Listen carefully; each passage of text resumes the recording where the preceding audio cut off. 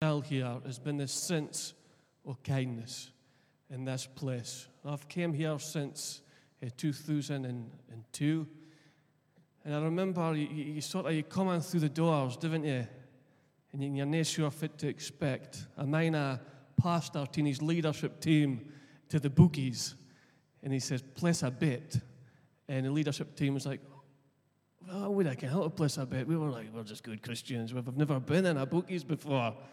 He's like, "No, go place a bet." He's like, "What I can for this means 3-1, 1-3, each way as a favourite. Do you do horses? Do you do the bandits or the football?" And he said this thing. He says, "Now you realise, for like it is for people walking through a church, they've never been before. They just didn't care nothing. Everybody else has got maybe their places further seat. They're familiar with the pastor, the worship team, but when you come through doors, that's why the welcome team's so vital. One of the things that you'll just encounter before a sermon is even preached, whether you feel so you align with the Word of God and preached in for this pulpit or not, is the people kind or are they not? And if they're kind, they seem all right. You could maybe hang about with these people because they're kind.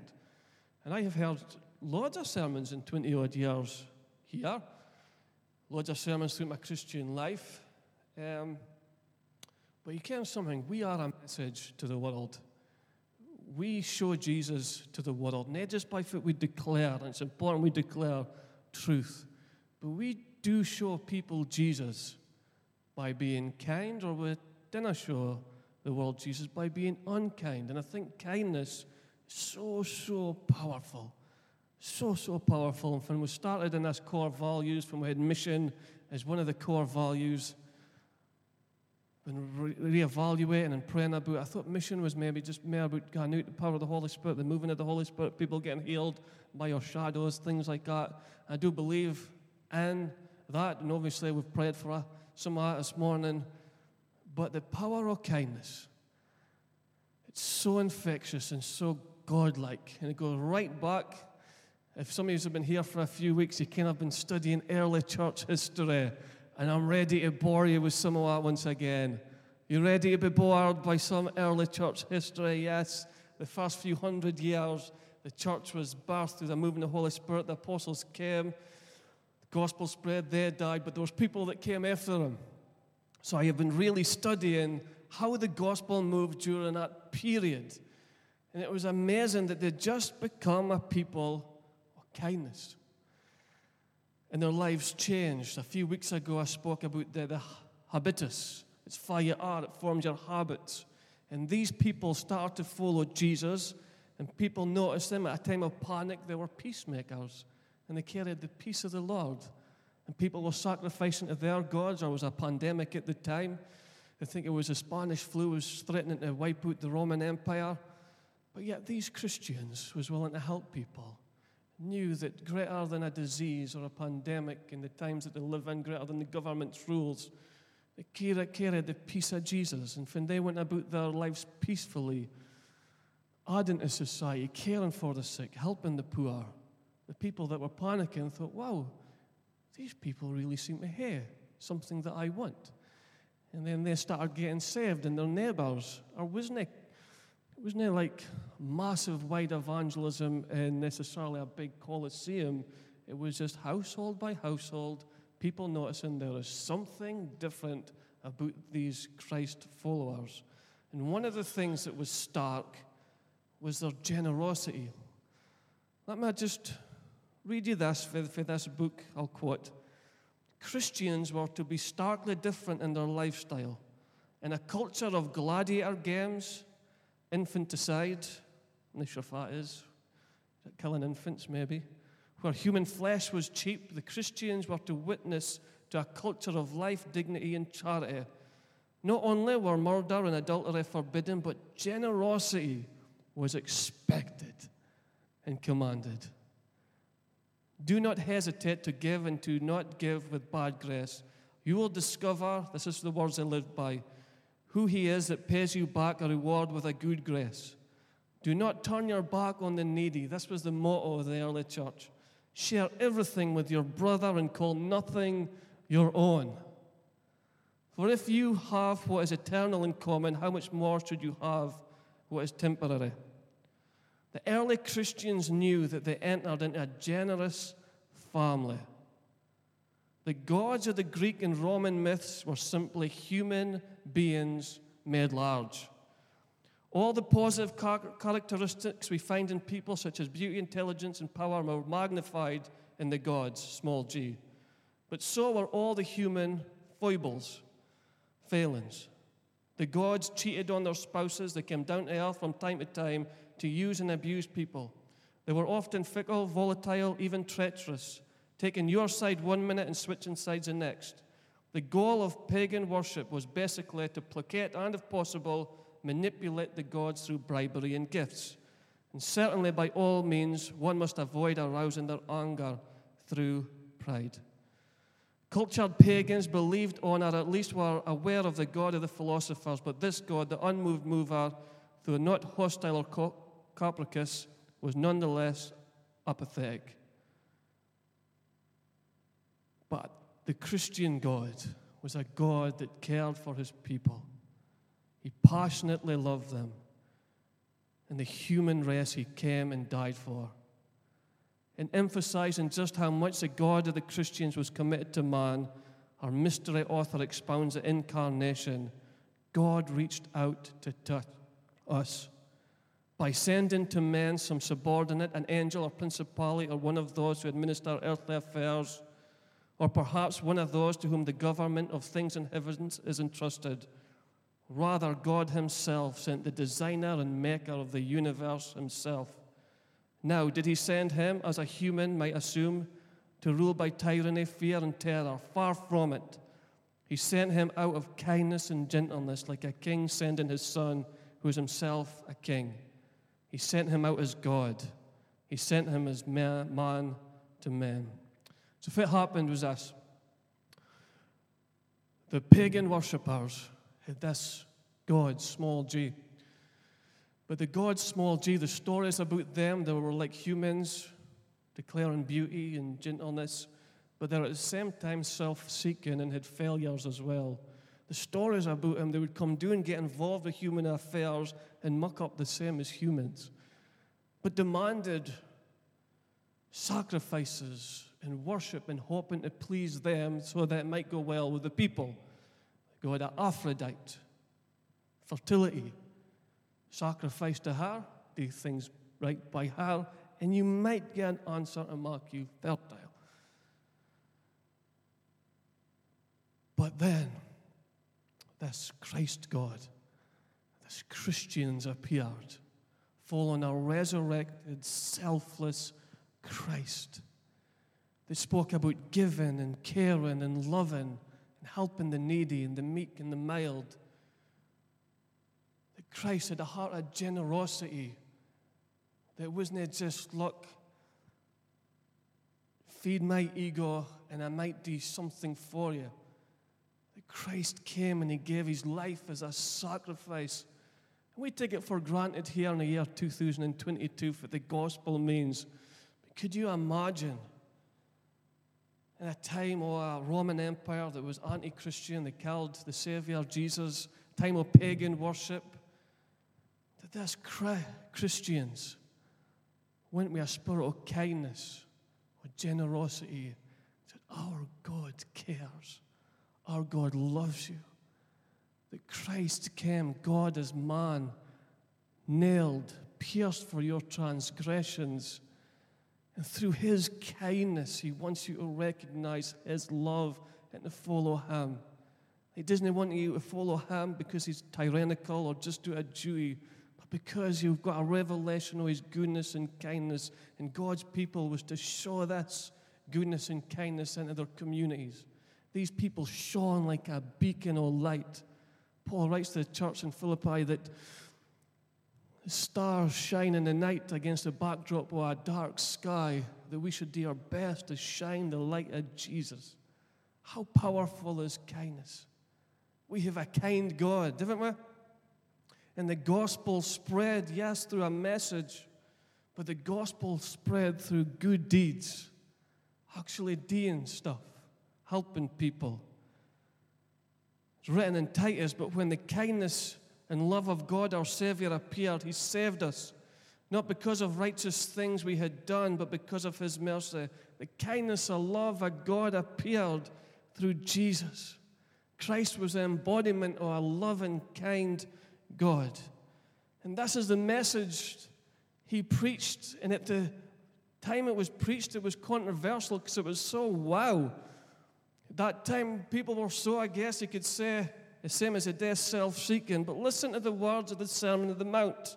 This totally changed society. You have heard that it said, you shall love your neighbor, hate your enemy.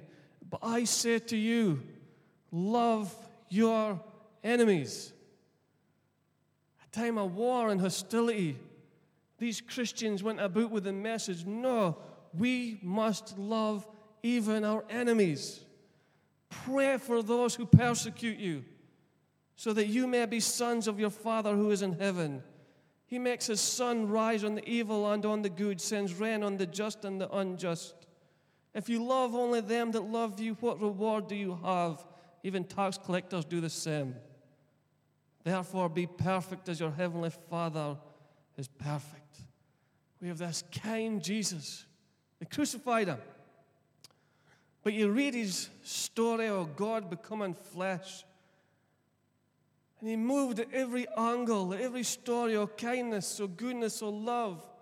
A widow who lost a son, who resurrected the son, believed in families being reunited. People went hungry and followed him into the desert.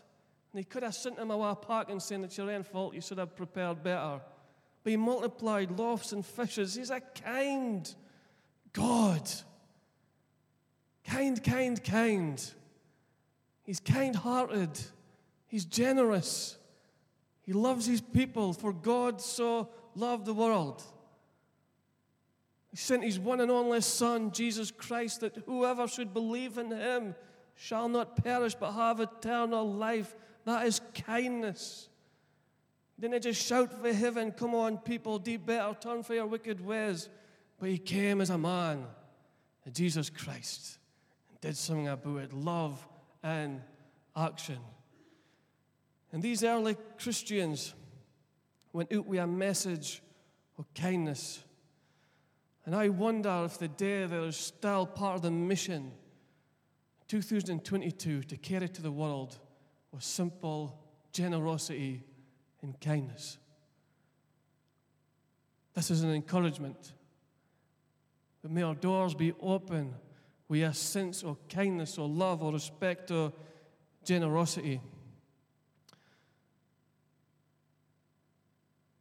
About words, about proclaiming the gospel, but about deeds as well. Some would say it's not about what you do. You're saved simply by grace, which means you don't need to do one thing after that, and you're heaven bound. But listen to this words found in James. What good is it, my dear brothers, if someone claims to have faith but has no deeds? Can such faith save them? Suppose a brother or sister is without clothes and daily food.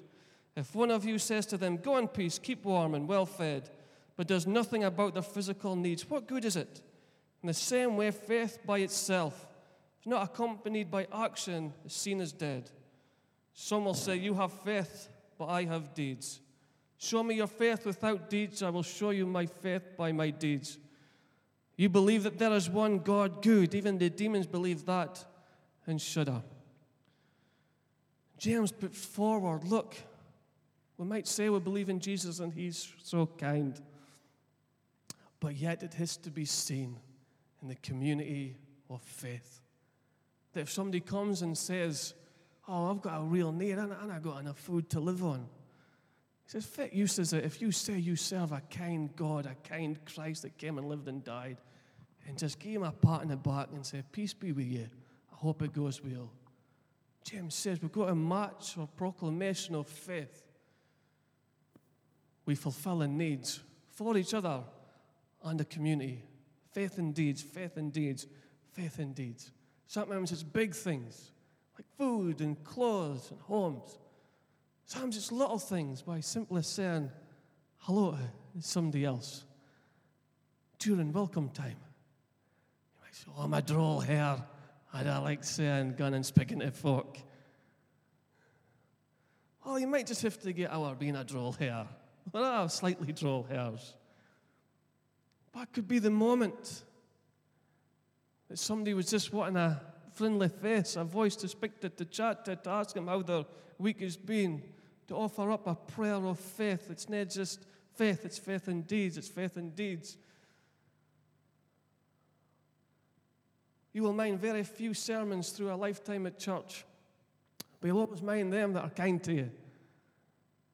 You'll be able to pinpoint times in your life and say, I was going through something. They were there for me. There was a helping hand. I phoned them and they maybe didn't say much, but they just listened. That's being kind. That's being kind. The early church knew that it couldn't separate mission for good deeds. It couldn't have a proclamation without a demonstration of God's love. I'm grateful to be part of a fellowship that would say, hey, we'll proclaim the gospel, but we want to be a people to demonstrate it to people. That will not just flood social media or stuff and say God saves, but we're willing to do the clubs and put on breakfast things to try and help and feed the poor, whether it's packed to or not. That we've got to have a heart or kindness. Maybe the best tool we'll have in evangelism is just the simple offer up of a kind word, a hello, and a generous heart. The really foundation of this fellowship, I believe, is the mission of kindness.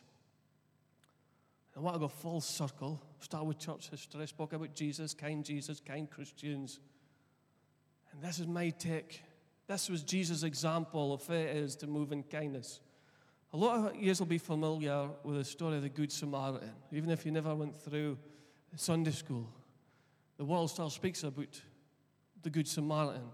I don't think we really understand the Good Samaritan fully because we didn't recognize the tension fully between the Samaritans and the Jewish people. They were in conflict. They didn't believe the same things. There was great tension. The day you could see racial tensions, things like that.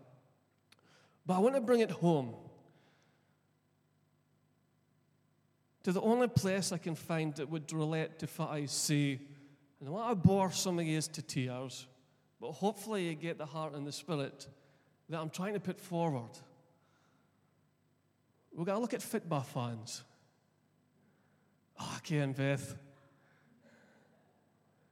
But you'll understand what I'm on about. And this is my take on the Good Samaritan, and then we'll wrap it up, okay? So you got this guy with a green and white shirt on. Well, come to me. And he's got a green and white scarf, and on his way home for celebrating becoming the champions. He gets beaten, battered, and bruised, and left at the side of the road for dead. What would do that? Our football. And then out for the shadows, a Hearts fan turns up singing We Are the Jambos, dressed in maroon. And there's no great tension between Hearts fans and Celtic fans, really. But he's busy. He wants to get home, get on with his life. And he sees out the corner of his eye, wee Timmy in green and white, battered and bruised and broken. And we'll call the Hearts fans John. And John looks at his watch and looks at Timmy, looks at his watch and looks at Timmy and says, hold on. See a guy in need. I need to get him. So he doesn't cross over to the other side. He gets him. He's the mother's made him freshly made jam tarts. You'll get him and devour them. Gone. And then somebody else comes along, out for the fog, singing We Are the Dons from Aberdeen. Still rejoicing about the 2 trophies that they might have won. Only British team I believe, to do it, or first.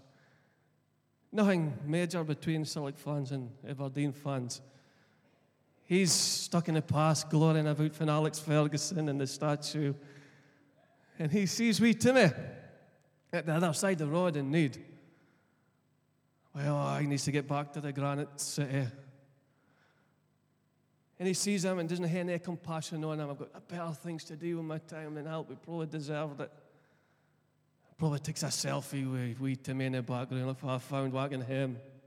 And he goes on his way.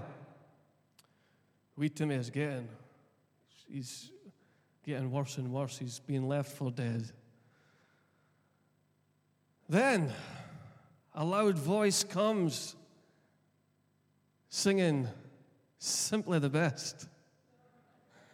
Well, Caham Jamie.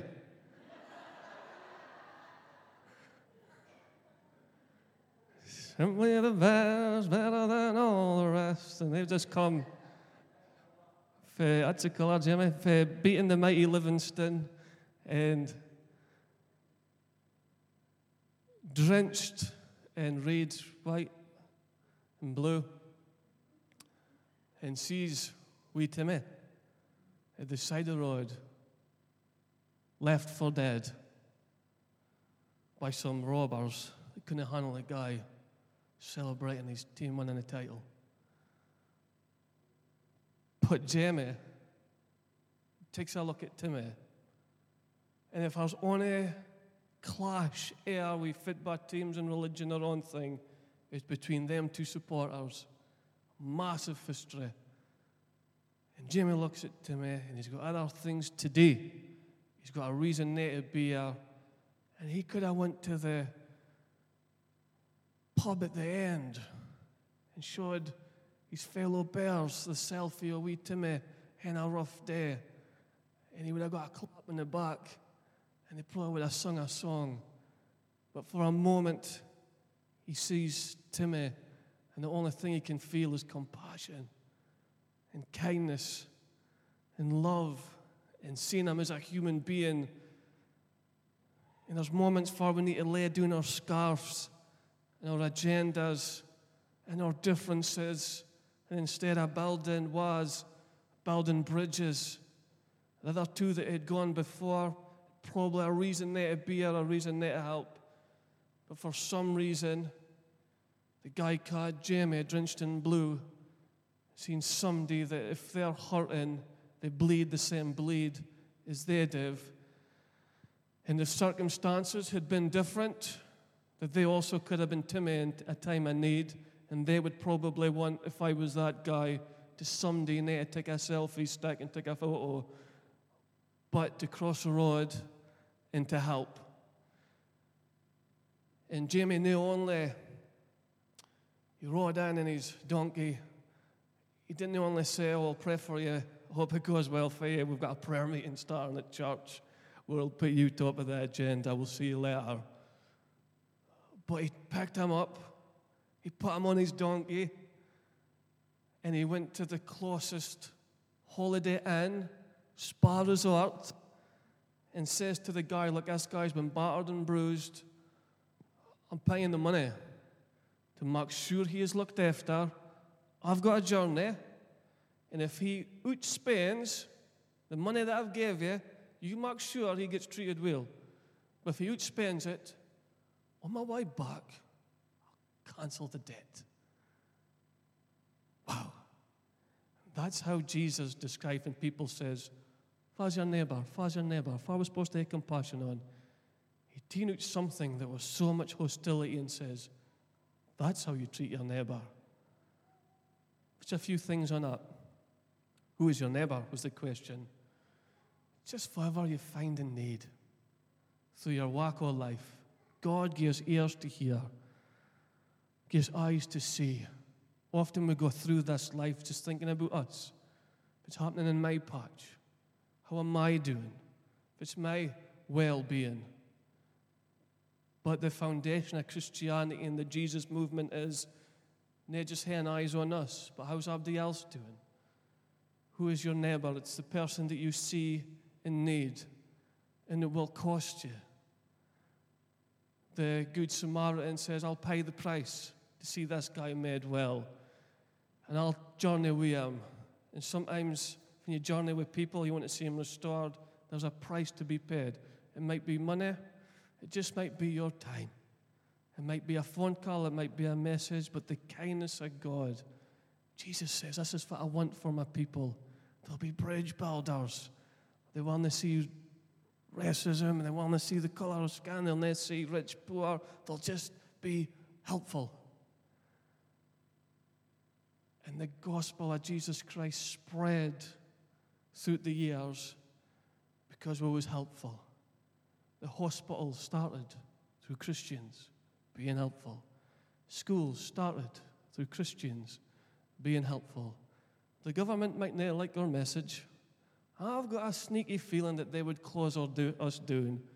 Apart from one thing, we are really helpful in communities. We are still the biggest army of volunteers on the face of the planet. They close us down. They close down our food banks. They close down our clubs. They close down our kids' work, our youth work. We go into care homes. They work the day with the needy. And if we did it, they might have to pick up the slack. The church is to be seen as a shining light in a dark, dark world through simple gifts or kindness. I'd love to end this by Erasmus. How do you end a sermon like this apart from said, Jesus, it's him that marks us be kind. It's a fruit of the Holy Spirit. And people started to change back in the early church that they was unkind, 1 minute self-seeking, and then they became kind. And people thought, oh, they're new kind. What makes you kind? Well, see, I became a Christian, and he's on about loving enemies, praying for them that persecute you, helping the needy. People are drawn to kindness. They're drawn to kindness. It's like a magnet. It's like a moth to a flame. Go about your daily lives, church, and recognize the needs in other people's lives. I'll give you this example while I was working through this. Because I can get into the mode of just messages. But it's also about showing. And I'm not saying this so you look at me, but you are looking for leadership. Sometimes you've just to share stories. So I was from a weekly shop in Iceland, right? A £5.50 voucher, go in, and I've seen a guy I hadn't seen for years. We got in, the subject that's on everybody's lips, the cost of living crisis. Even Iceland is going a bit of dearer, right? So I spoke about it. I thought, I don't want to just go speak about turmoil. Dean Whaley used to be an alcoholic, but for years he sort of kept himself clean. I says, look, come to church, Ken. I'm a Christian, I believe. He's looking for community. He says, I feel isolated. I says, just come along, Ken. If you don't like it, you don't like it, but you might find it surprisingly good. So he was just in for a basket for himself. I was in for my health family, so it's like icicles and all that jazz during the summer. And then I get to the till, and he's after me. And I felt as though the Lord was saying, get his stuff as well. You've got an option in a moment like that, because if you say no and just get your own stuff, nobody's got to think any less of you, because that's what it's expected at the till. So I was like, I don't have to get his stuff in. Now we didn't hear loads. I thought, I've just told this guy I'm a Christian. We've spoke about the cost of living crisis. Maybe it would just be fine, just today. Will he at that point bow the knee and confess Jesus Christ to be his Lord and Savior? Maybe not. But yet it's a seed of kindness that you're just never sure if it's going to happen with it. But a guy's through as well. Shopkeeper, the lady at the till. I really like. I was like, aye. I was like, and I have to try and get Jesus in here, because he'll just think I'm doing it for me. It's like, I'm a Christian, and I just believe it's fine to help folk, Ken. He was amazed. She was delighted as well. Walked away. The reason I'm saying that is now, oh, look at me. It's just an example. Oh, just little good deeds here and there. The Christian is not self-seeking. We are still a movement of kindness.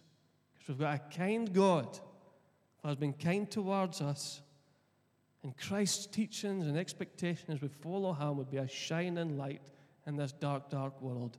We see the world getting darker.